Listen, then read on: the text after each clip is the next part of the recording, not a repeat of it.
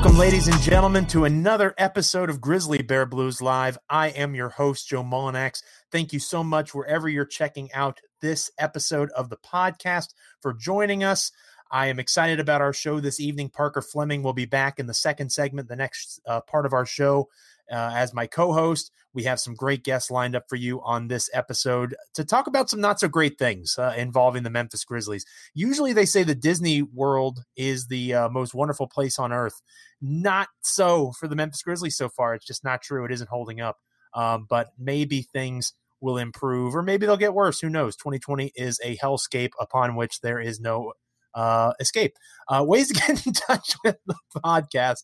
You can follow me on Twitter. I am Joe Mullinax, the site manager of SB Nation's Grizzly Bear Blues, at Joe Mullinax. You can follow the blog that I'm very fortunate to be at the helm of, at SBN Grizzlies. You can follow this show, GBB Live, at GBB Live, and you can follow my co-host. Again, he'll be in the next segment of this episode, Parker Fleming, at Paca_Flocka. That second segment will include both Parker and Peter Edmiston of Sports 56 WHBQ in Memphis. This past week, they just started a new show with him and Anthony Sane, friend of the podcast from way back. Congratulations to Sane on the new show with Peter. Peter does a lot of different things in Memphis. He's one of the brightest minds in Grizzliesdom in terms of what's going on with these Grizzlies. So we haven't had him on to get the GBB bump in a long time. Looking forward to it. But first, before we get to Peter, I do have to say I'm very excited to have someone who hasn't been on the show in a while. He is a Memphis media icon when it comes to sports. Really, really a brilliant writer, somebody that I look to as a mentor in a lot of ways, not even in terms of just advice, but also just the way that he writes and his style. It really is something that I enjoy thoroughly. He works over at the Daily Memphian now. He also has a show on 92.9 FM ESPN Memphis. Again, Memphis sports media legend Geoff Calkins is on the program. Geoff, how are you doing today, sir? I'm good, Joe. Thanks for having me. Absolutely. I know you're a busy man, so we'll jump right in here. Why does the state of Florida, and in particular Disney World, hate the Memphis Grizzlies so much? Yeah, it's been rough. It really has been rough and deflating. I was trying to think, why is it such a gut punch, the Jaren news, obviously? And because the truth of the matter is that it shouldn't be that big a setback. He should be fine over the long haul, etc. Should be back. We don't know when next year will start, but one imagines that he'll be back by the start of next year. There was a little bit of a hiccup or a pause in his development, and that's not good. But this doesn't feel cataclysmic. I mean, it isn't intellectually cataclysmic, but it feels that way. And I was trying to think, why has it been so deflating? And I think partly we've been waiting for this for so long. And we have so many other disappointments in our life that to have to sort of have put up with another one is more than you can almost bear. So it really was a crushing development. But, and now we forge ahead. That's an interesting point. And one of the things that you're so strong with is you really understand Memphis. You write terrific columns. You bring the emotion out of sports. I was driving around the other day. I live in the Washington, D.C. area, for folks that don't know, and I was listening to D.C. Sports Talk, and they were talking about how you've been dealing with the return of sports, which sounds dumb in theory. Everybody should be super excited.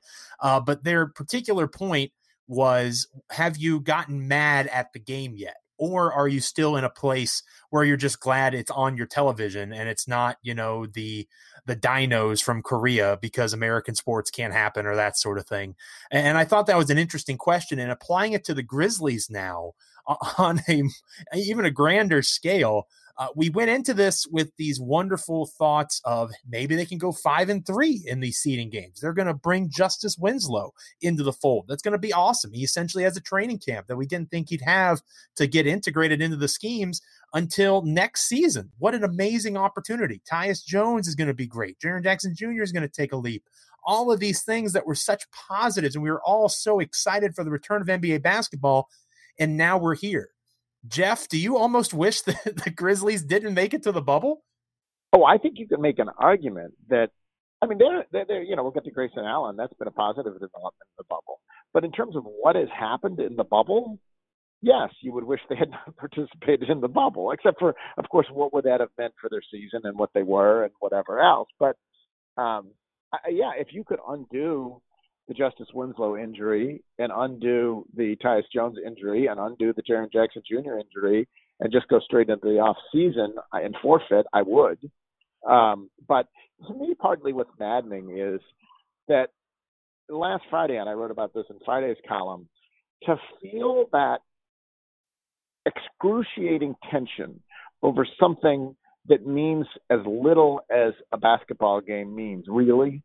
We've been worrying about such big things, and to sort of feel this indescribable familiar tension and agony over something that really is inconsequential in the big picture was such a delight and privilege to have back. It was just fun to feel that again, and to think that, and that was even in a loss, and then 5 days later, it's really gone, right? I mean, you can, it's today watching that game, hard to get as worked up just because the stakes feels like they've changed.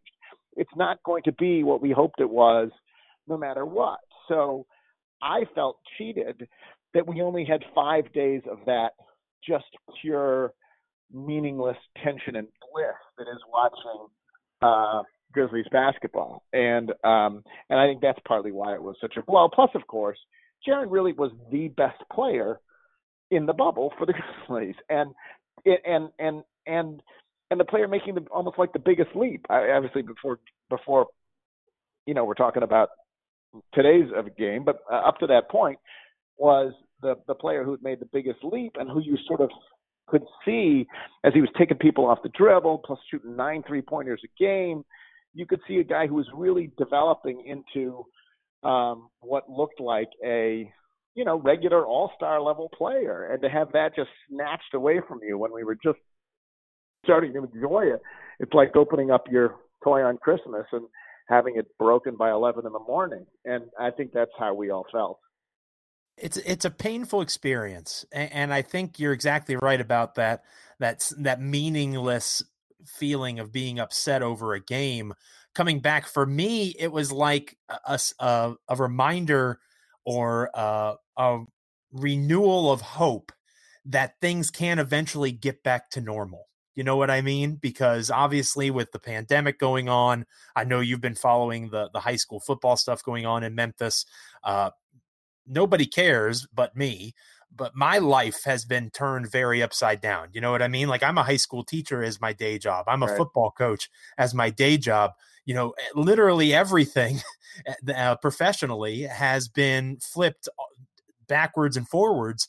And the Grizzlies returning, my side gig, my side hustle that I'm fortunate to be able to have with GBB, to have that again on your screen, to be frustrated at a bad call from an official, or the fact that a ball didn't go through a hoop that you really hoped would, again, like you said, as inconsequential as that is in the grand scheme of things, it was a reminder that maybe the world can get back to normal at some point. Right. And it's now it's no longer an escape. It's a reminder of how painful, literally and figuratively, things can be. And that we can care as much, that we can care that much still. I think it found it refreshing that immediately on Friday, even though there were no fans, even though whatever, I watched at the FedEx Forum. There were no fans there, obviously. We weren't there.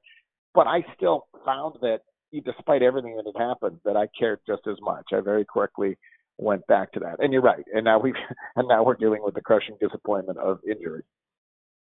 We're talking with Geoff Calkins again of 92.9 FM, ESPN Memphis, and the Daily Memphian. Does a remarkable job everywhere he goes. Very fortunate to have him back on GBB Live. Make sure you're following him on Twitter if you don't already do so, at Geoff_Calkins. Let's start with the Jazz game and work our way back before we look forward. So the Jazz game still kind of fresh on our minds. We're recording this on Wednesday night, and the name Grayson Allen stands out. I think he was 6 for 7 from 3, something absurd like that, in terms of performances. But in terms of body language, I wish I could give credit to where I saw it. It might have been from our own blog. It might have been Parker Fleming tweeting from the GBB account. Somebody talked about Dillon Brooks' body language and how he doesn't change his way that he carries himself for anything. He could be shooting 2 for 19 from the field, and he's going to walk and play with a swagger after a made and one layup, the same way that he would if he scored, 20 plus points like he did against the Jazz. And that, to me, in terms of body language, is a remarkable testament to the gift and the curse that is Dillon Brooks, because if it wasn't for Dillon Brooks in this particular game against Utah, the Grizzlies would not have stood a chance. But if it wasn't for Dillon Brooks in the previous 3 games, you could make an argument that they would have had a better chance, especially at times against New Orleans and others where those contested mid-range jumpers would be launched and there'd be open guys and you're really struggling offensively. You want more facilitation from that spot. So where do you stand halfway through these seeding games? And obviously the season as a whole, because Dillon's been struggling since February. But then before that, he was red hot, and one of the reasons the Grizzlies were winning. What do you see in terms of Dillon Brooks long-term? Because I hope to have you on in the future, of course. And if we talk about the long-term prospects of the Grizzlies, clearly Taylor Jenkins likes John Konchar. DeAnthony Melton's a restricted free agent. Grayson Allen has shown that he might be capable of being a permanent rotation fixture in Memphis. That's a lot of bodies on the wing and a lot of money that eventually might have to be invested. Dillon signs this extension. Do you think he's a fit long-term if he keeps playing this way? Oh, not if he plays this way, and they don't want him to play this way in the end. On this team, I don't know that he has to play this way, but on this team, he is thrust into a role that is bigger than his abilities, and I think has caused his ambitions and sense of self to balloon to maybe where it doesn't quite belong. And I say that hesitantly because I do think that Dillon in particular, his swagger is partly why he's here, right? He's not so physically gifted that he would have been here. So had he not been wired to believe in himself as much as he does, I'm not sure he would be here. I think it's interesting because I think, you look at Jaren, you assume he's here long term. You look at Ja, you assume he's here long term. You look at Tyus, you assume he's here in a different role long term. You could look at Brandon, you think he's probably – I think Dillon's a mystery because I think it's up to Dillon. In the end, what you want him to be is a scrappy player who plays with edge, which you saw today, who brings – and that's important who guards, basically, who wants to guard, certainly, and who can be a useful 3-and-D type player, and can be a useful role on a contender, but not if he thinks he's Kobe Bryant, right? Not if he thinks he's one of the big 3.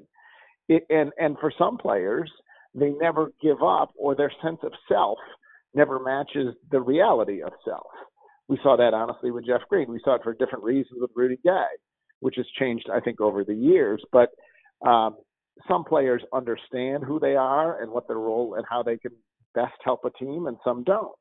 And so if Dillon, as more talented players are added to this roster, if he can't scale back his sense of what the role will be, well, then you're going to, then you do not want to be part of it. And I don't know, because it's surely it's what's going to happen inside Dillon's head, and can he mature into that?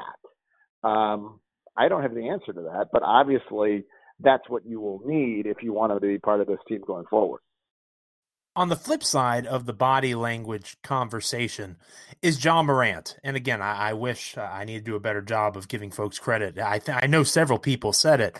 You could tell he was, hanging over on his knees. He was exhausted at the end of that basketball game. He's played more minutes in the bubble than he has at any point. And I do think it's important to remember they opened up seeding play in Orlando. I believe it was Friday, July 31st.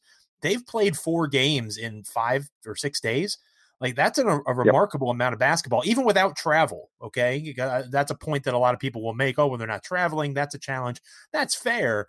But at the same time, that's still to go from not doing anything or just the workouts that Ja was doing on his own, which clearly were valuable, to a month of a ramp up with your teammates to 4 meaningful, because it's not like these games are, random Tuesday nights against the Portland Trailblazers at FedEx Forum when it's half full and you don't expect fireworks to shoot out of the basket because it's not a big game. Every game matters in this seeding situation. He's exhausted. And how much of that, obviously Tyus Jones not being involved is a major piece of that puzzle because he feels like he has to do so much. But how much of that is fixable? Say Tyus Jones gets reevaluated. They announced a week ago now that Tyus had knee soreness and he'd be reevaluated in a week. Well, either today or tomorrow, before Friday's game against the Thunder, it stands to reason we should get some sort of an update on Tyus one way or another. Does that solve the problem when Tyus Jones comes back, or do you need more from the DeAnthony Meltons, the Kyle Andersons, to be honest with you, the Brandon Clarks of the world? Because Brandon Clark did not have a good game against the Utah Jazz in his starting role, filling in for Jaren Jackson Jr. Does it need to be more of a group effort to help Ja, or is it as simple as Tyus returning will help lighten some of that point guard load? I think it's both of those things. Very clearly, Tyus has been, I think as much as people sort of realized that this was going to be a pretty big deal, I think it's even been a bigger deal than that to see. And partly, DeAnthony Melton's struggles have been a big part of that. Pretty clearly, like he's been bad, really, during most of his time in Orlando. So I think it's both those things. Obviously, add Tyus Jones, that helps Ja, but you still need more from DeAnthony Melton than you've got from the Melton. You need more from Kyle Anderson than you've gotten from Kyle Anderson.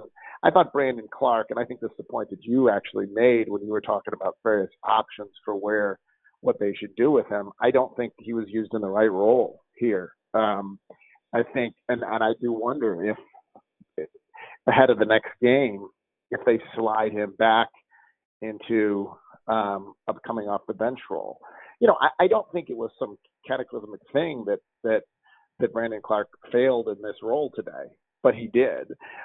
It's another learning experience, right? I mean, he's not typically a starter. He's not going against the first team.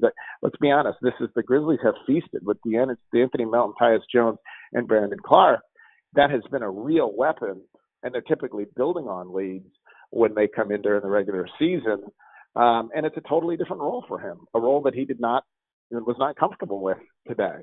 But I don't know that that's shocking, right? I mean, we are talking about, in the end, this whole thing was supposed to be a learning experience, and I chalked that up for Brandon Clark as a learning experience. But very clearly, you're going to have to get more from lots of people. I mean, plus particularly, you can't count on Grayson Allen doing what he did. Right. So, but there's not many players besides Grayson Allen who you can point to and say, these players have elevated their play in the bubble.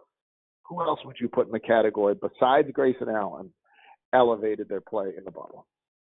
Just Jaren Jackson Jr., but he's not on the court anymore. So exactly. To your point, he's not on the court anymore. To your point, right now it's Grayson and Ja. Obviously, he struggles with. You can see it very clearly against the Portland Trailblazers. Ja had a really tremendous game, and I thought he played well until he got tired at the end against Utah. But those are teams that don't have dominant defensive guards, that don't have length, right? It's McCollum and Lillard for Portland. They're offensive monsters, but defensively they're not as strong. For Utah, it's Donovan Mitchell and Mike Conley. Conley, you could argue, was overrated even when he was in Memphis defensively. I would disagree with that, but that's been a topic I've had with folks on this podcast before. Now, Mike Conley at this stage of his career can't stay with Ja, and Donovan Mitchell can't really do that either. But the games that sandwiched in between the Spurs and the Pelicans, you had Morant having real problems because he wasn't able to contend with the length and the size of the guards of the Spurs and the Pelicans. So I do think that even with Ja, you really lose some of what he does well because he's still figuring out how to take advantage of those players defensively when they have the length on him. So I think that Ja has kind of stayed steady in terms of what we expect from him, but I don't think he's gotten better. I'm with you on that. I think Grayson Allen very clearly has elevated himself. And I asked Coach Jenkins about this, and I asked Jaren about it as well. One of the nice things about these virtual media availabilities, Jeff, is I'm able to do them again. But with Coach Jenkins and Jaren, I've asked about his leadership, and I've really noticed that, especially in third quarters when things start going off kilter a little bit. Jaren has elevated himself not just on the court, but off of it. He looks like he has taken on more of a role as a leader than I ever even really anticipated him doing, because you see Ja as that dominant alpha, Damian Lillard, Kobe Bryant kind of mentality. Jaren's more of the fun-loving guy off to the side, but there's been real growth from Jaren, and I think that more than anything, they miss that moving forward. Even though Jaren's amazing as a 6'11 guard, essentially at this point, the way that he plays the position on the floor, a true unicorn. I wrote about it over at the blog today. You have to find ways to recreate what he brings to the table. And I think you're exactly right. Brandon Clarke's not the answer as a starter. That was not my suggestion. And of course, Coach Jenkins isn't asking my opinion. But in my post, I said that you slide Kyle Anderson to the 4 and you make DeAnthony Melton the starter. Obviously, you can make an argument for Grayson Allen as a starter moving forward instead of Melton, because it's not like Melton's lit the world on fire. But keeping Clarke in that role as a reserve, I do think that he brings so much to the table, an energy boost. He's a shot of life coming off the bench that you don't get provided alongside in that starting role. So we're on the same page there. But I do think you're exactly right. If part of the goal of this experience, if you're truly going to remove the winning aspect out of it, the reward at the end of the tunnel here for being the 8th seed is getting crucified by the Los Angeles Lakers. So no illusions of grandeur there. That's what's waiting whoever wins this 8th seed race. But if the true goal is to grow, there's been more regression than progression to this point. And I do think that is something that starts with Coach Jenkins. It starts with the staff, and it also involves how these players are approaching these games. It's not been pretty. And I do think that you have to give some leniency because of the injuries. But at the same time, guys that you would hope that would be stepping up in these big moments, the veterans like Kyle Anderson, who's technically a veteran, they haven't been able to do so. I think Kyle Anderson almost fouled out again today. Oh yeah, and there's things that are. It's funny. I was on Gary Parrish's show today, and I mentioned this in my column as well. In many ways, this is a little bit like the Memphis Tigers basketball season. Once you lose DJ Jeffries and James Wiseman, that's the story, right? That explains it all. What happened after that? Once you lose, Justice Winslow, Jaren Jackson Jr., and Tyus Jones, that's the story. That explains everything. But that doesn't mean you can't wonder about or think about other things, micro things within that macro story. And so, for example, the fact that they haven't been able to guard without fouling, I think is problematic. Honestly, the fact that they haven't been able to keep opposition guards out of the paint at all has been problematic.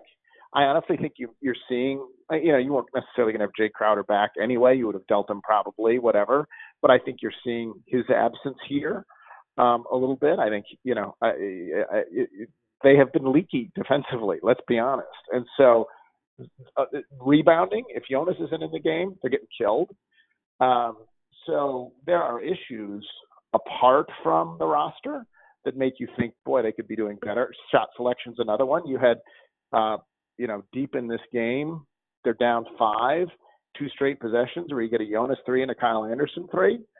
You got the 22-1 run in the second quarter where Ja had 1 shot. So I think there are things you can look at within this, even as you understand the big picture is, well, that's these 3 dudes. What do you expect? And I do think that's the fundamental picture. But you can worry about other things beyond that too. Finishing up here with Jeff Calkins of 92.9 FM, ESPN Memphis, and the Daily Memphian. Make sure you're following him on Twitter at Jeff_Calkins. Jeff, a couple of things to get you out of here on. First, when you look at the future of their situation in the bubble, right? Let's say Tyus Jones, a bit of good news, is ready to go on Friday. So they get some reinforcements there. Maybe that helps with DeAnthony Melton, and that allows for him to be in a place to perform a little bit better. And they start looking better, but it doesn't equate to any wins. And they go 0-8, and both Portland and San Antonio pass them. Is this season tainted at all for you after all of this? Because I do think that obviously this might be one of the hardest NBA championships to ever win if you're the Lakers or the Bucks or the Clippers, those true title contenders, the Raptors, because of the circumstances that they're in. for Memphis, before the season was suspended, everybody was feeling good about where the team was at. That still exists. The only thing that has changed is the arena that they're playing in and the world that they're a part of. But given the advantage that they have or had, and they still have, the Blazers are the closest team to them right now, I believe, but they also have the tiebreaker over the Blazers. San Antonio is in the mix, obviously beat the Grizzlies recently like the Blazers did. But the Spurs are a game back of the Blazers. Those two teams have tough schedules moving forward, and they're flawed too.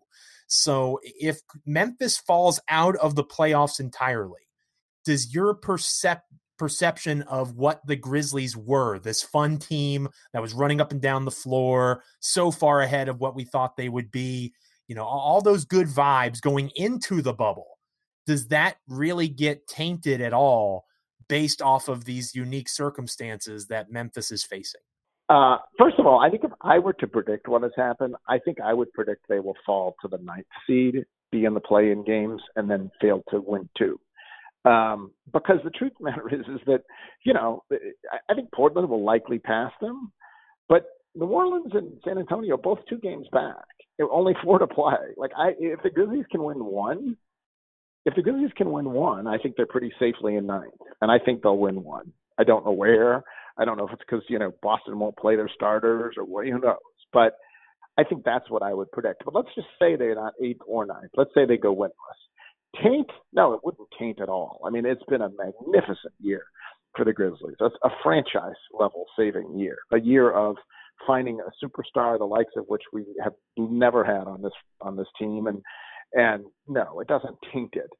And particularly, you might have said that if they had gone 0-8 and everyone's been healthy, then it might have tainted it. But particularly given the circumstances, I don't see how you can say it would taint it. It won't be quite as much rollicking good fun. There won't be quite as much sense of triumph headed into the sort of, it might dampen the feelings just a smidge. But big picture, I don't really think changes it at all. Certainly does not taint it. It is a wildly successful season. If they don't win another game, heck, until 2021, which may well be, right? I mean, no, it does not taint it. May just take a little of the fun away, but some of the fun has already been taken away by the injuries. And then that leads us into the question of the day that you already kind of answered. Halfway through the seeding games in Orlando, the Memphis Grizzlies are 0-4. How many games will they win the rest of their stay in the NBA bubble, thanks to the 100 folks that took part in the poll? The least voted on option was 3 or more. 9.4% of folks think that the Memphis Grizzlies will win 3 or more games in the bubble. I'm going to give my prediction on that in the second segment. I'm curious, Jeff, you essentially just said that they'll take 1. Do you think that they could, again, I know you're prognosticating. Is it 1 in the seeding games and then they lose to the eventual 8 seed Portland in that very first play-in game? Could they get another 1 in the play-in and maybe forced to a sudden death? That way could they win it? I mean, 1 to get to of their next 4. I think they'll win. I think they will almost have to win 1 to get to the next one. And I don't think it's likely if they go winless that they will get to 9, although it's possible. I mean, that's not inconceivable.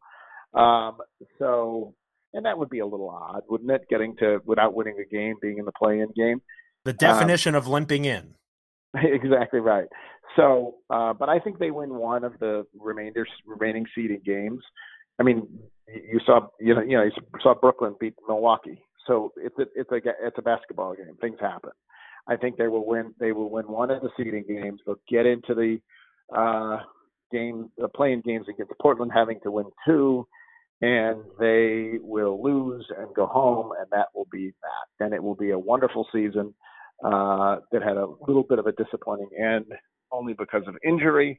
And I still believe, I think they would have won that Portland game if they had Tyus Jones.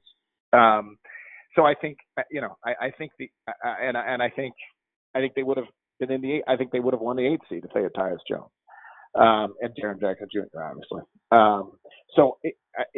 To me, this was really more a reflection on what happened to them rather than they did not rise to the occasion and surmount the obstacles in front of them, but the obstacles were placed in front of them that they didn't, could not have foreseen, and so. But that's how I see it playing out. I think that's exactly right. At some point, the bending becomes breaking. And I think that this team has endured a heck of a lot of adversity already this year and overcome it. But to not have three key contributors, because I know Justice Winslow hasn't played a second. They were planning on Justice Winslow playing a lot of seconds. Don't make that mistake. Go ahead. Yeah, you were on with I know on the Zoom calls after this game, and I thought it was striking to me, and I led my column with this, is when he was when Taylor Jenkins was asked to compare his experience in the bubble and how things have played out to what he expected. Right. And Taylor Jenkins is a patient man, and he is invariably upbeat and talks about positive spirit. And he's fantastic else, right? in those Zoom calls. Gives very thoughtful answers. This one, he just said, you know, I wish we hadn't gotten hurt and we played better. What else do you want me to say? You know, it was the closest to testy that I'd ever heard him, because that's the story. Yeah, I wish I hadn't gotten hurt. You know, and he didn't sort of say, what do you want me to do here? You know, but it was. I think previous games he's been a little bothered by the effort at some level. This game he was more bothered by anyone who would be bothered by the game. It seemed to me like he was really proud of the players and the effort and all that stuff, and that question just sort of drove home the point. What the hell do you want me to do? We're missing you have to say three of the best 7 players, right? I would agree with that. Absolutely. Yeah. So what the hell do you want? And I thought it was the first time to get just a little bit testy on one of these, because, you know, the question sort of answered itself. As I said in my column that it'll go up here in a minute, or in a little bit, but the column said, how was your 2020 compared to what you expected your 2020 to be? You know, you, Joe Mullinax. You know, so would you speak to how your 2020 turned out to be compared to what you? Well, no, it's not quite the same as what I had in mind. No, and it's very similar here. This is not what they had in mind. But what are they supposed to do? You put your head down and you keep going, and that's what they're doing. The trudge that is 2020, to trudge. Right. That's what it is to live in the United States and in the world at large in the year 2020. That's a very good point, Jeff Calkins, and we'll end there. Thank you very much, sir, as always, for your time. It's appreciated. Make sure you guys are checking out his work over at the Daily Memphian and also on 92.9 FM ESPN Memphis, the Jeff Calkins Show, every morning over on 92.9. When we come back, we will have Parker Fleming, my co-host, welcoming Peter Edmiston back to the program. Don't go anywhere. Welcome back, ladies and gentlemen, to Grizzly Bear Blues Live. I am your host, Joe Mullinax. In the first segment, that was Jeff Calkins, a Memphis sports media icon, asking you how your 2020 is going. And I'm going to lead this segment off with that exact same question. I'm going to ask it first to my co-host, my associate editor over at grizzlybearblues.com. That segment, the end of that segment, Parker, had me thinking, and we're going to ask our guest here in a moment, but I'm going to start with you. Is 2020 going the way that you thought it would, Parker Fleming? Absolutely not. No. For one, I thought I would be working in an office for my first full year, and that hasn't gone to plan. I've been working from home since March. I thought I was going to get to cover the Grizzlies playoffs at the Forum at the Grindhouse, my first ever media experience covering the playoffs, and it's kind of like that, but we're resorted to Zoom calls, having to use the raise hand feature on Zoom. So not expected. I'll tell you what. Well, I selfishly am not going to complain about that because it allows for me to be involved in the media for the first time in a long time. And I know folks have missed me so much in those situations. Sarcasm there. But 2020 has not gone the way I think any of us would have thought, as Jeff kind of alluded to at the end of that first segment. It certainly hasn't gone the way Taylor Jenkins thought it would, at least not his bubble experience. And I have a feeling that 2020 has not gone the way that our guest at this time thought it would in a lot of ways, both good or bad, when it comes to the Memphis Grizzlies. He is the host of mornings over on Sports 56 WHBQ in Memphis, or co-host now, working with our buddy Anthony Sane. He writes for a variety of places like The Athletic, does an amazing job as a writer, as a basketball mind. He's a big fan of the GBB bump. We're excited to have back Mr. Peter Edmiston. Pete, how you doing? How's your 2020 going? It's going great. Exactly the way I thought it was going to go. I said global pandemic. I said massive disruption. I said the NBA would be the only sport that is going perfectly normally right now, except they're doing it in a self-contained bubble at Disney World. I knew all that would happen. I was on top of that, guys. So sorry I didn't give you guys the memo. That was the way it was going to be. But yeah, I know about that. Thanks a lot, Peter. Thanks a lot. You let us all down. You could have given us some stock market tips, like, hey, maybe you should invest in Kroger or Home Depot or any streaming service, right? Or medical masks. Who knew what PPE was before March? Not me. I'm going to be honest with you. I had no idea. N95 masks. Right. Yeah, I'm basically an amateur epidemiologist at this point. So you and the rest of social media. Let me know. Absolutely. Oh, that's the best. I love that. Big fan. When we start digging into the aerosolized particles, and I'm into it. I'm into it, baby. Let's go. Forget about basketball. Oh, jeez. No, I can't. Let's talk rate of transmission, baby. Oh, jeez. No, everybody's turning off the podcast now, Peter. You're doing the opposite. We're getting the GBB opposite of a bump here. The GBB dump, I believe. Oh, there you go. Damn it. That was easy. Why didn't I think of that? The GBB dump. Oh, God, that's why they pay you the big bucks, Peter. That is why I'm rolling in the money. Well, and I mean, I'm sure Anthony Sane is keeping you sharp over there on Sports 56 WHBQ. Oh, my God.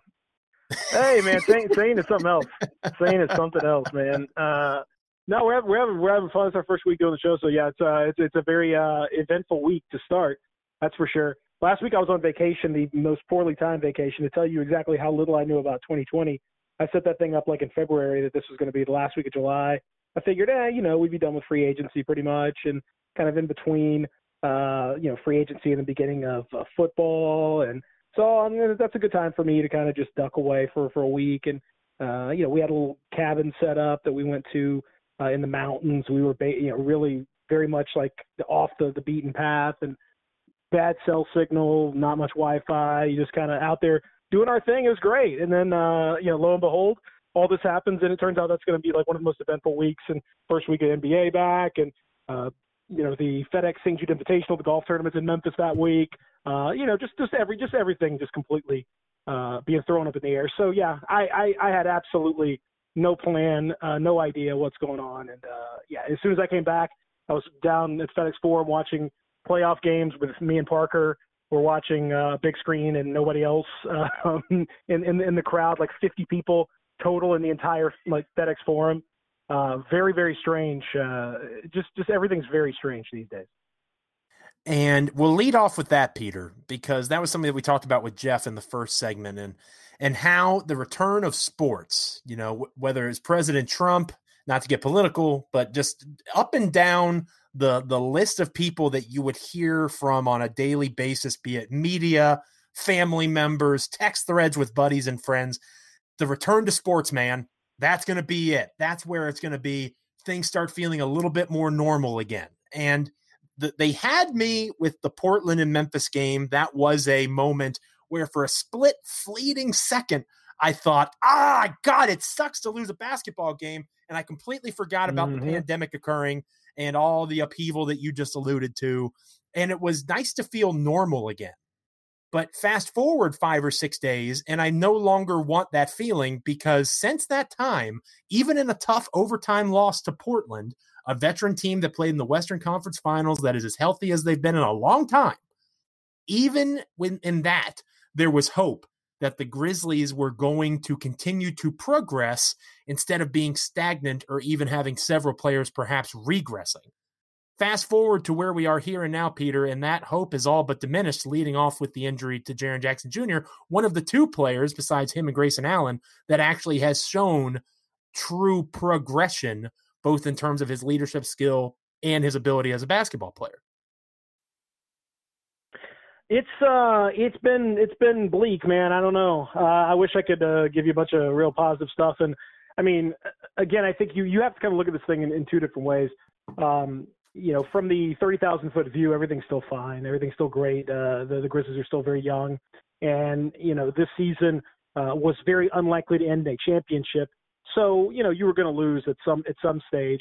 So, I mean, from the bigger picture standpoint, it's not really a big deal. You're unlikely to keep your pick, although, losing and maybe not get the playoffs, if that ends up being the case, then you're going to end up having a slight chance to jump up into the top 4 and keep your pick. Maybe there's some consolation in that. But on the whole, you're fine. Like, everything's fine from the Grizzlies standpoint. Jaren's injury really, really sucks. But, from a long-term perspective, he should recover. Meniscus tears. You hear out for the season, and it sounds very ominous. But, I mean, the truth is that's a 6 to 8 week kind of injury. So, if it were the regular season, you'd miss a month or two and be okay. So by next year, I would think that everything should be just fine. But here's the deal. We have gotten so used to, and I think rightly so, grading guys, especially Ja Morant, on a little higher scale. It's a little bit like as a coach, Joe, teacher, all that stuff. Sometimes you have a player, sometimes you have a kid who is way ahead of schedule. Sometimes you just have someone who's just ahead of the curve, and maybe in class they're 2 or 3 grade levels above everybody else. And maybe you give them a really tough exam, and maybe they don't do so well. That might be disappointing to you, but at the end of the day, you got to grade them on a little bit of a harder scale because they've earned that. They've earned that opportunity. They've shown you that they're worthy of that. And so when Ja Morant is playing just kind of okay, that you got to grade them on that tougher scale. You can't grade them like a rookie. When the Grizzlies are throwing the ball around and not taking good shots, not making good decisions, when for much of the year they were really doing all the right things, you got to grade them on a little bit of a harder scale. And so, yeah, short term, I can't really sugarcoat it. They've played pretty poorly, save for a quarter or two of the 16 that they've played in the bubble. Doesn't affect the long-term evaluation, but it's been a hard watch in the short term. And Parker, that was pretty evident in the Utah Jazz game that happened before we recorded this podcast. You had moments of brilliance from Grayson Allen, which I know you were very excited about, Parker, or whether it's, Ja Morant having flashes of success, Mike Conley, Donovan Mitchell not able to stay in front of him defensively.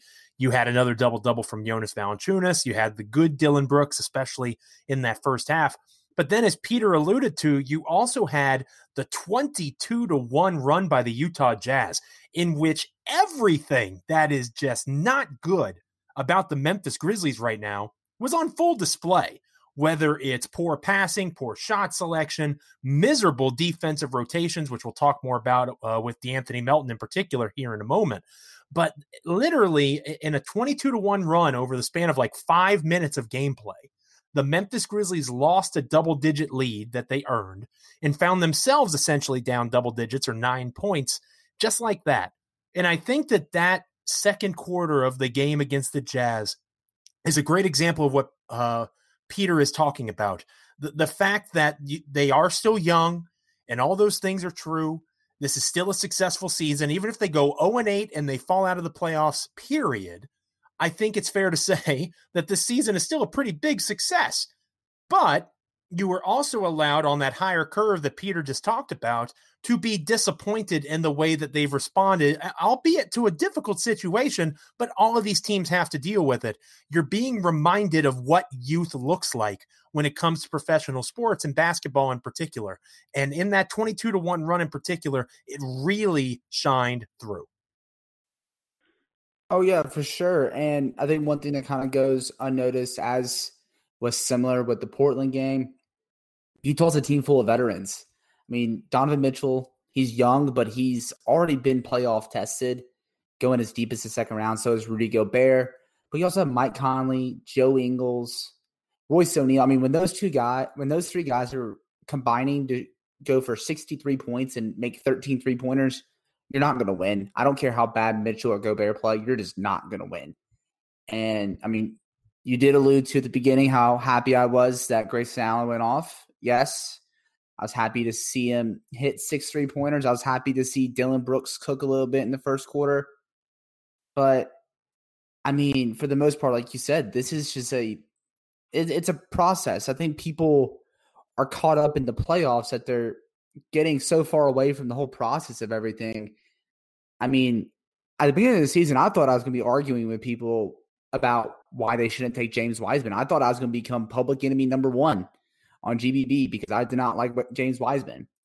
But instead, we're getting to be in this weird bubble situation, getting to play basketball against really good teams. I mean, you're playing against Portland, who they're better than their record shows because of Yusuf Nurkic's injury.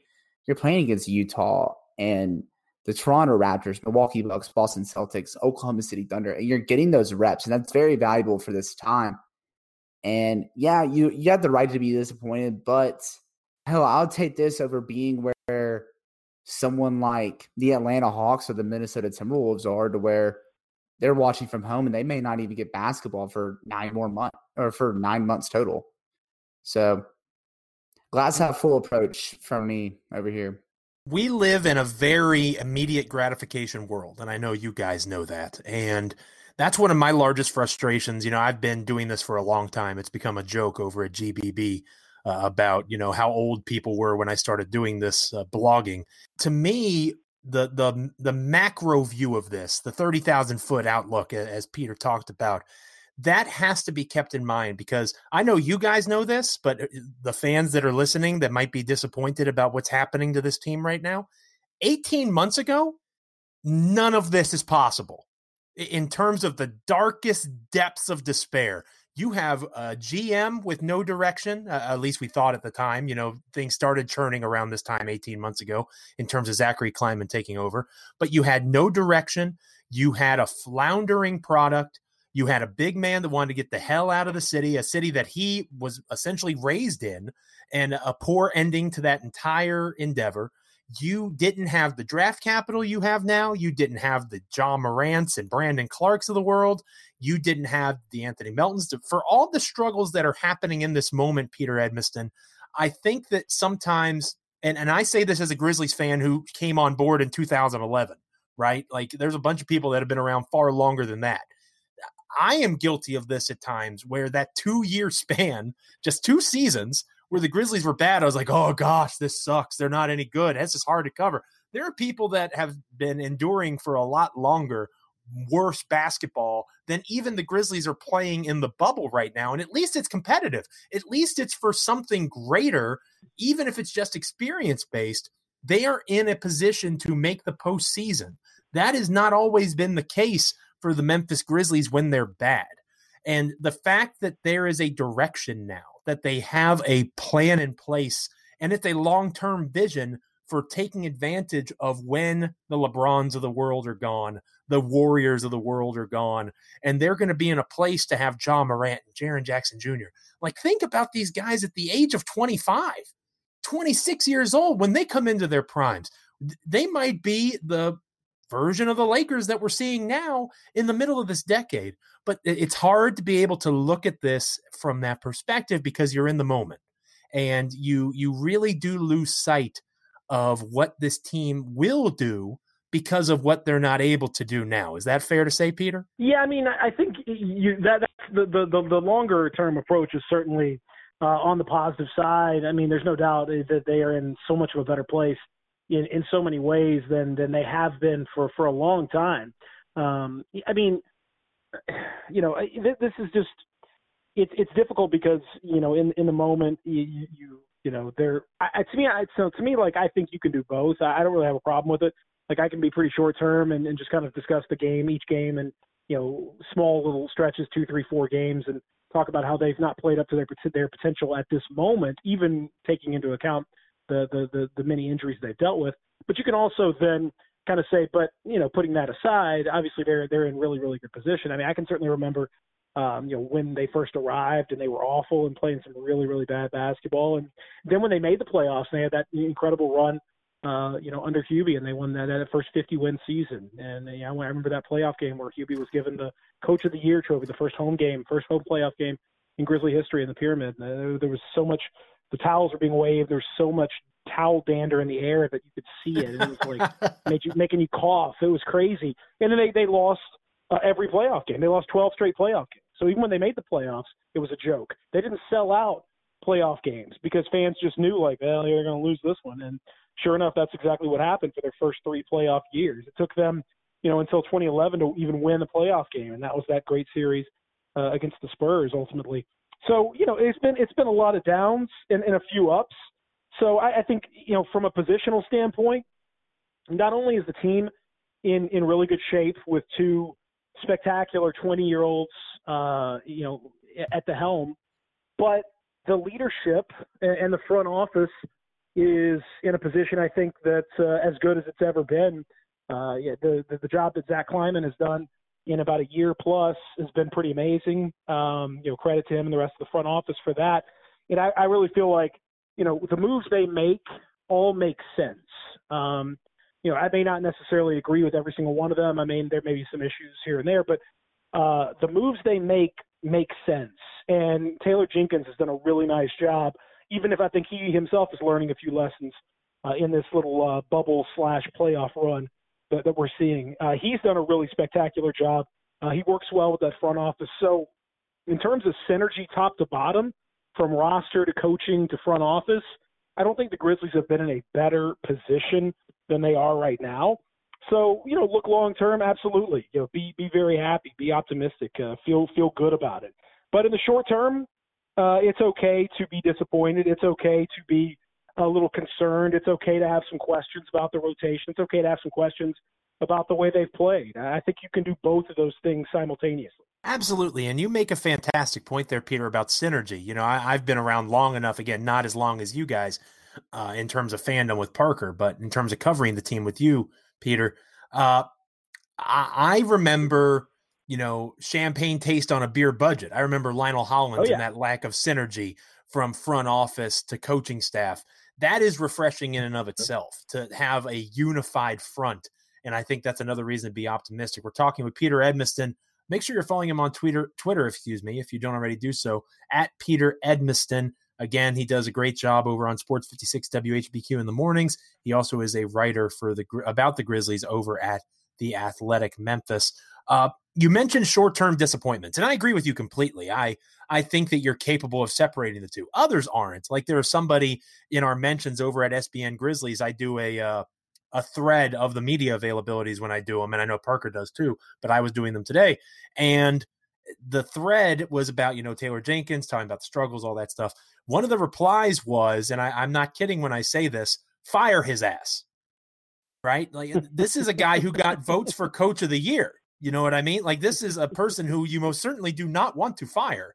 But there's folks out there that do very much live in that moment and stay there. I had some random person in my mentions that was destroying Ja Morant. It was like all he does is dribble and jump. Like, what is it? What are you talking about?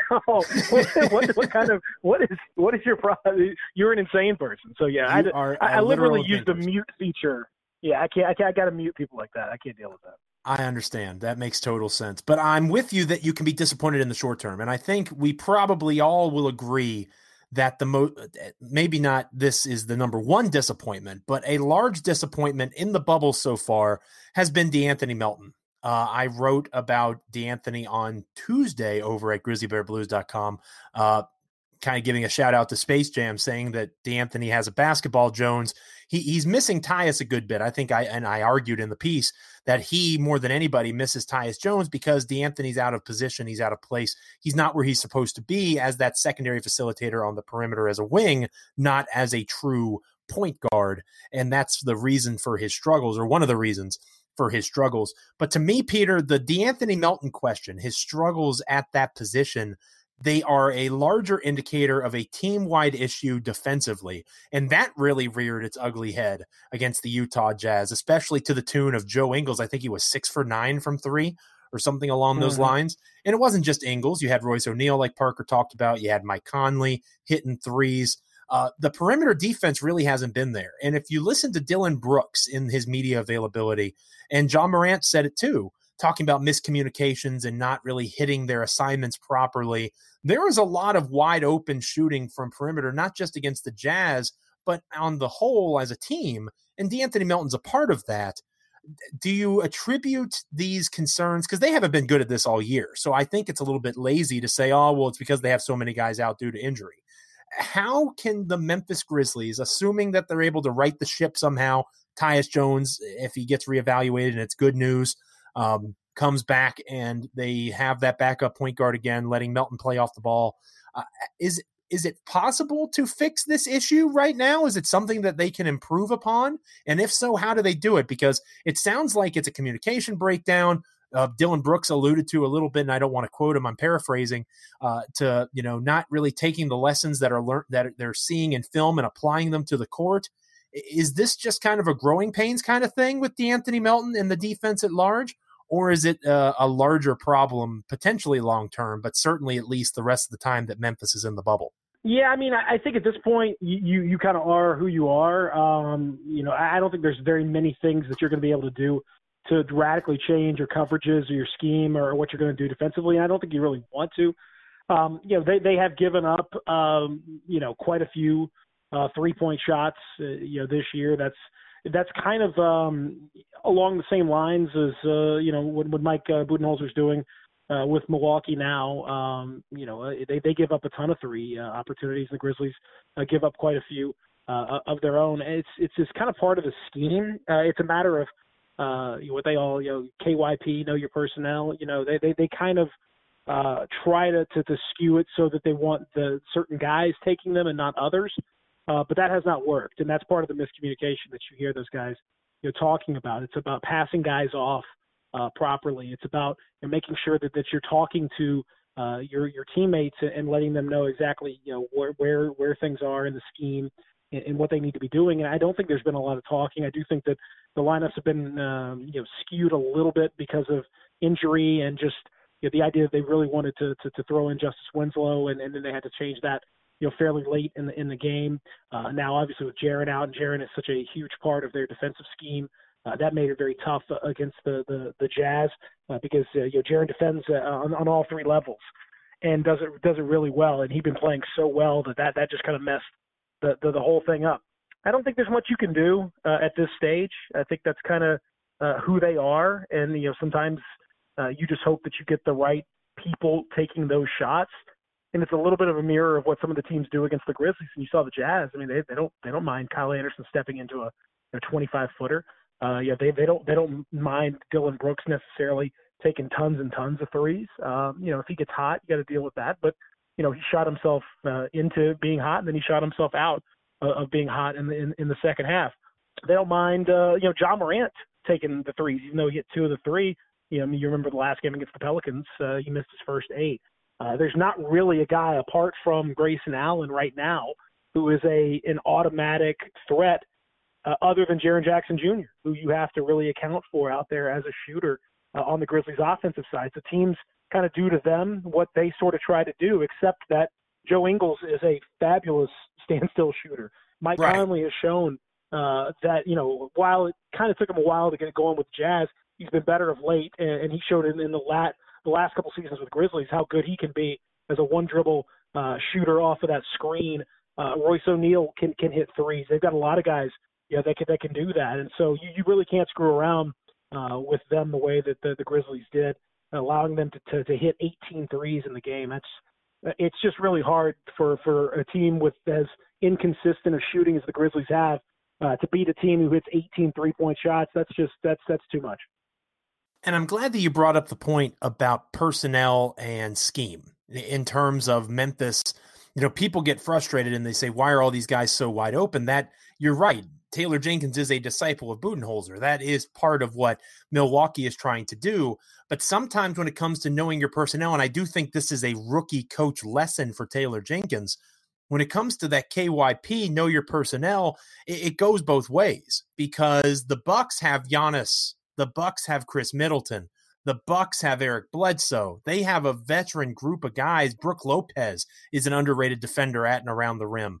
They have so many players that are able to execute that scheme that if Taylor Jenkins, and I'm not saying he is or isn't, I'm not in their meeting rooms. I haven't done nearly enough film breakdown to make this statement. But if he's bringing the schemes of Budenholzer and not tweaking them considerably because he has Dylan Brooks instead of Chris Middleton and he has John Morant instead of Eric Bledsoe and doing that sort of thing, that makes me nervous unless it's a lesson that's learned from Coach Jenkins. And again, it's something that may have already been happening. And I just haven't, like I said, I haven't had the ability to break it down.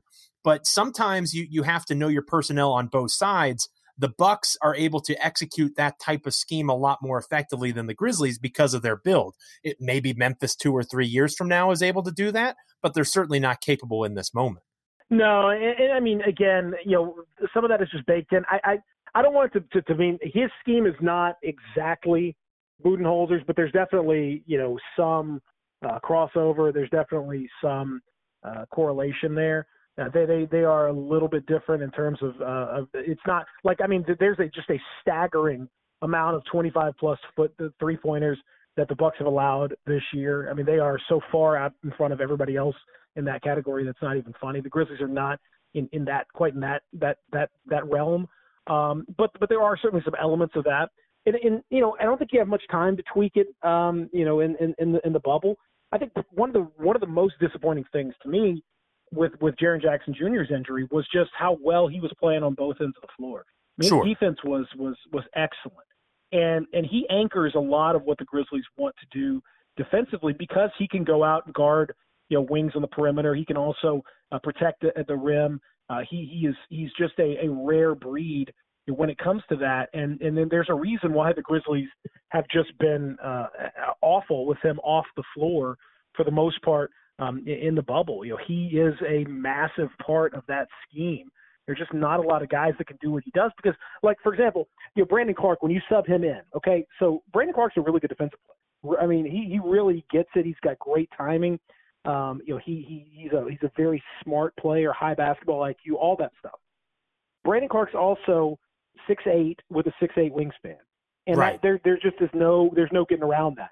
And so sometimes, and we saw it, a lot against New Orleans when he would really go up against Brandon Ingram. You just can't. He's not long enough. Like, he would be in the right position, he'd be right there, he'd be making the play, he'd be doing everything you want to do, and he just wasn't long enough. When you have a guy in Jaren who's basically a 7-footer with a 7'4" wingspan who has great timing and everything else, and then can also defend guys like that, whether it's Zion or Ingram or whoever, losing him is debilitating to your scheme. And it wasn't as if the Grizzlies were an absolute lockdown defensive team with him, but without him, it's real tough. Jonas Valanciunas has his limitations as a defender, as we've talked about a lot, and he forces you to play a certain way when he's out there. Joe, it's just tough. It's difficult, and especially when you're trying to make that change on the fly against really good teams, not going to happen. That's really important perspective to keep, and I don't want to make it sound like I'm down on the scheme, because I'm not. I think you're exactly right. We say that Memphis doesn't have Giannis. They kind of do in Jaren Jackson Jr. in terms of what he could eventually be, and I have a feeling that if you sat down with Coach Jenkins and picked his brain, maybe off the record, he might admit to such a lofty aspiration someday. Well, I mean, if you read my interview with him on The Athletic right before the world went down the toilet. Yeah, I don't remember it. Right. I mean, I think it actually ran like in the first 2 weeks in the pandemic and stuff. Because I recorded it literally. We did it. I sat down with Taylor for a one-on-one. I've been trying to get it forever, and we finally were able to make it work. It was the day before they were supposed to fly. No, it was the day before they played the Magic. So whatever, Monday or Tuesday, whatever that week was. And so I sat down with him for a while. He was great. I mean, really good in that setting. I'd never really had a chance to talk to him for that long, just kind of, shooting the breeze. And he was terrific. But that's one of the things that he said. And if you read that, if you go back and read it, you'll see it. He said, he basically more or less said, I think Jaren can be, in Giannis territory. He said he's not, not necessarily quite, Giannis or whatever, but he put him in extremely high category, and he is extremely high on him. Like, I mean, we're talking like major. So like, I think that's fair to say, and he said it on the record. I'm trying to There find. you go.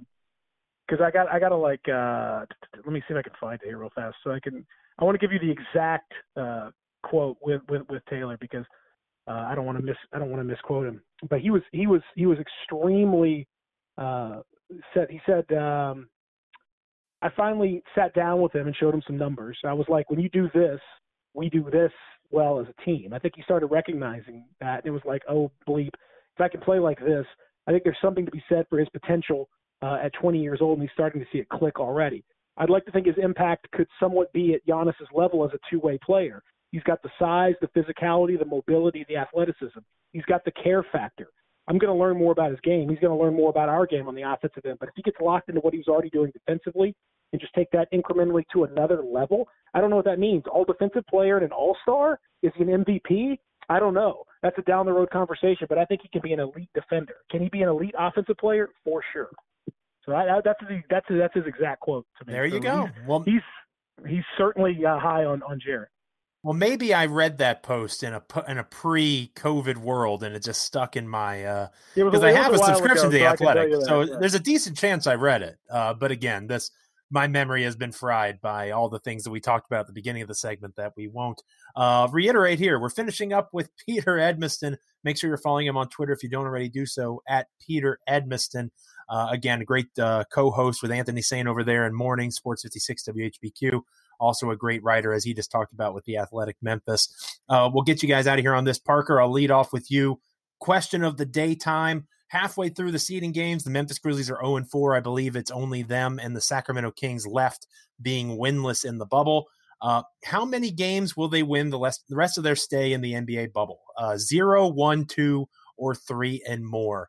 Again, thanks to the 100 folks that voted in the poll post-game against the Jazz.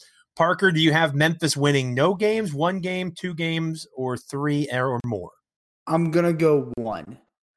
And that's because I watched that entire Bucks and Nets game, and the Bucks did sit Giannis and Middleton for the second half. I don't think they played Bledsoe either. I don't even know if he's played yet. But they have the 1 seed clinched out east. And, I mean, granted, there's no home court advantage or anything. But for all intents and purposes, their focus is going to be on a finals run. And so in that game, you're just hoping that they're playing the lineup of Dante DiVincenzo, Sterling Brown, Kyle Korver, Ersan Ilyasova, and DJ Wilson. I think that would be enough to beat the Bucks. I would at least hope so. I would hope that even this iteration of the Memphis Grizzlies could beat the Bucks. But, I mean, I don't want to say any other games because all those other teams have something to fight for, the Thunder, the Celtics, and the Raptors. And as we've seen throughout the bubble, they have a lot to work on and so little time to adjust. Granted, they could have a hot shooting night like they did against Miami in that scrimmage last week, or they can just play how they've been playing the whole time. I don't want to be a Debbie Downer or a negative Nate and say that they're not going to win a single game in the bubble. I'll say they get at least 1. Okay, fair enough. What say you, Peter? Are they winning no games, 1 game, 2 games, or 3 or more? Well, I'll be the Debbie Downer. They're not winning a game. It's Peter. Yeah, I'm sorry, guys. Like I said, it's got no. I was preparing you for that with all the talk about how it doesn't, at the end of the day, it doesn't really matter and everything's great for the future and blah blah blah. Well, the present kind of sucks. Not only in the bubble, but frankly in the world. So I've been telling people, I can be somewhat pessimistic, but I think pessimism is the real realism to me. I think that I've been saying that for a long time. Pessimism is realism now. So that's where it is. I don't mind being pessimistic because that's kind of where we are as a society. If you go back all the way to right after the All-Star break, the Grizzlies came out of that with 5 straight losses. They've lost 11 of their last 15. If you go back further than just this bubble, you remember going into the bubble, they lost that game at home to Orlando, a pretty bad performance. when all was said and done. They've scrapped, I suppose, but they've really not put together more than 7 or 8 good minutes consecutively in any of these games. And here's the other thing I think. 3 of these next 4 are at home. So that's a really big help right there. Home crowd. No, I think as Parker said, I mean, these are all really good teams. Oklahoma City's playing extremely well. Toronto's playing great. Boston is very talented. It's kind of up and down. And then Milwaukee's the wild card. You just have no idea really what they're going to look like in that game. But here's my wild card.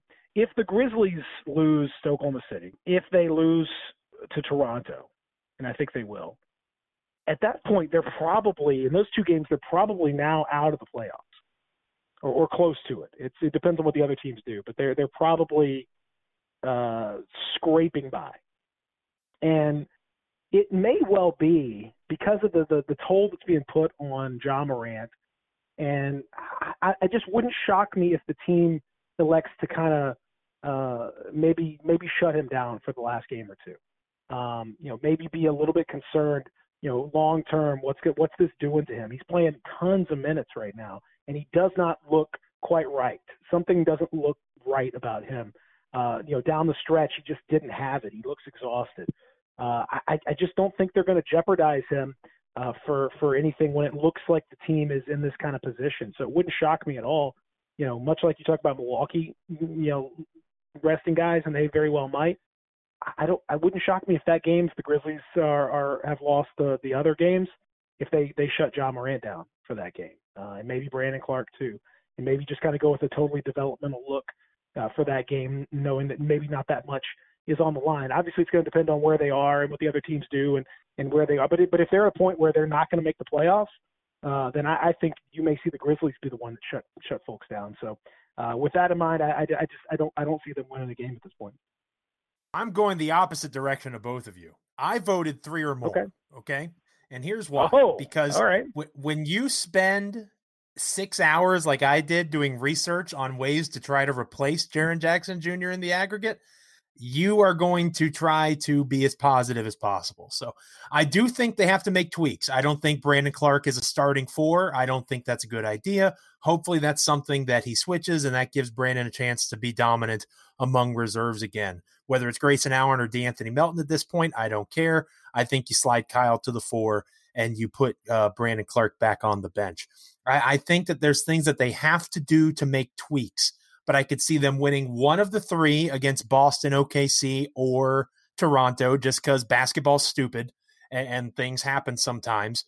And Memphis could maybe get a bounce, go their way for once, whether it's a 50-50 ball or something along those lines. I do think Milwaukee's going to rest their players. That'll be the second win. And I think that they win the game that they need to get into the playoffs. I think they win the one play-in game. They'll get swept by the Lakers. No games might be close, but that's my 3. I think they'll win the play-in game. They'll win 2 of their last 4 here, and they'll squeak in, and they will be against the Lakers and get swept in the first round. So I'm going to be optimistic, Joe, it sounds like. Well, you guys are going to be the pessimists, and that's okay. We can make that work. Peter, thank you so much for your time. We'll have you back on down the road. I love you guys. Thank y'all very, very much, as always, and I'm looking forward to the wave, the GBB bump that's coming my way. The GBB bump. That's exactly right, buddy. You got it. For Parker, for Peter, for Jeff, I'm Joe. Make sure you're checking out their shows on Sports 56 and 92.9 FM ESPN Memphis. Make sure you're checking out the work that we're doing over at grizzlybearblues.com. Subscribe to the GBB Podcast Network on Spotify, on Stitcher, on iHeart, on Google and Apple Podcasts. Anywhere that you can get a podcast, you can get Grizzly Bear Blues live. So again, thank you to Jeff. Thank you to Parker. Thank you to Peter. I'm Joe Mullinax, the site manager of grizzlybearblues.com, saying grind forth, Grizz Nation. This is Grizzly Bear Blues Live.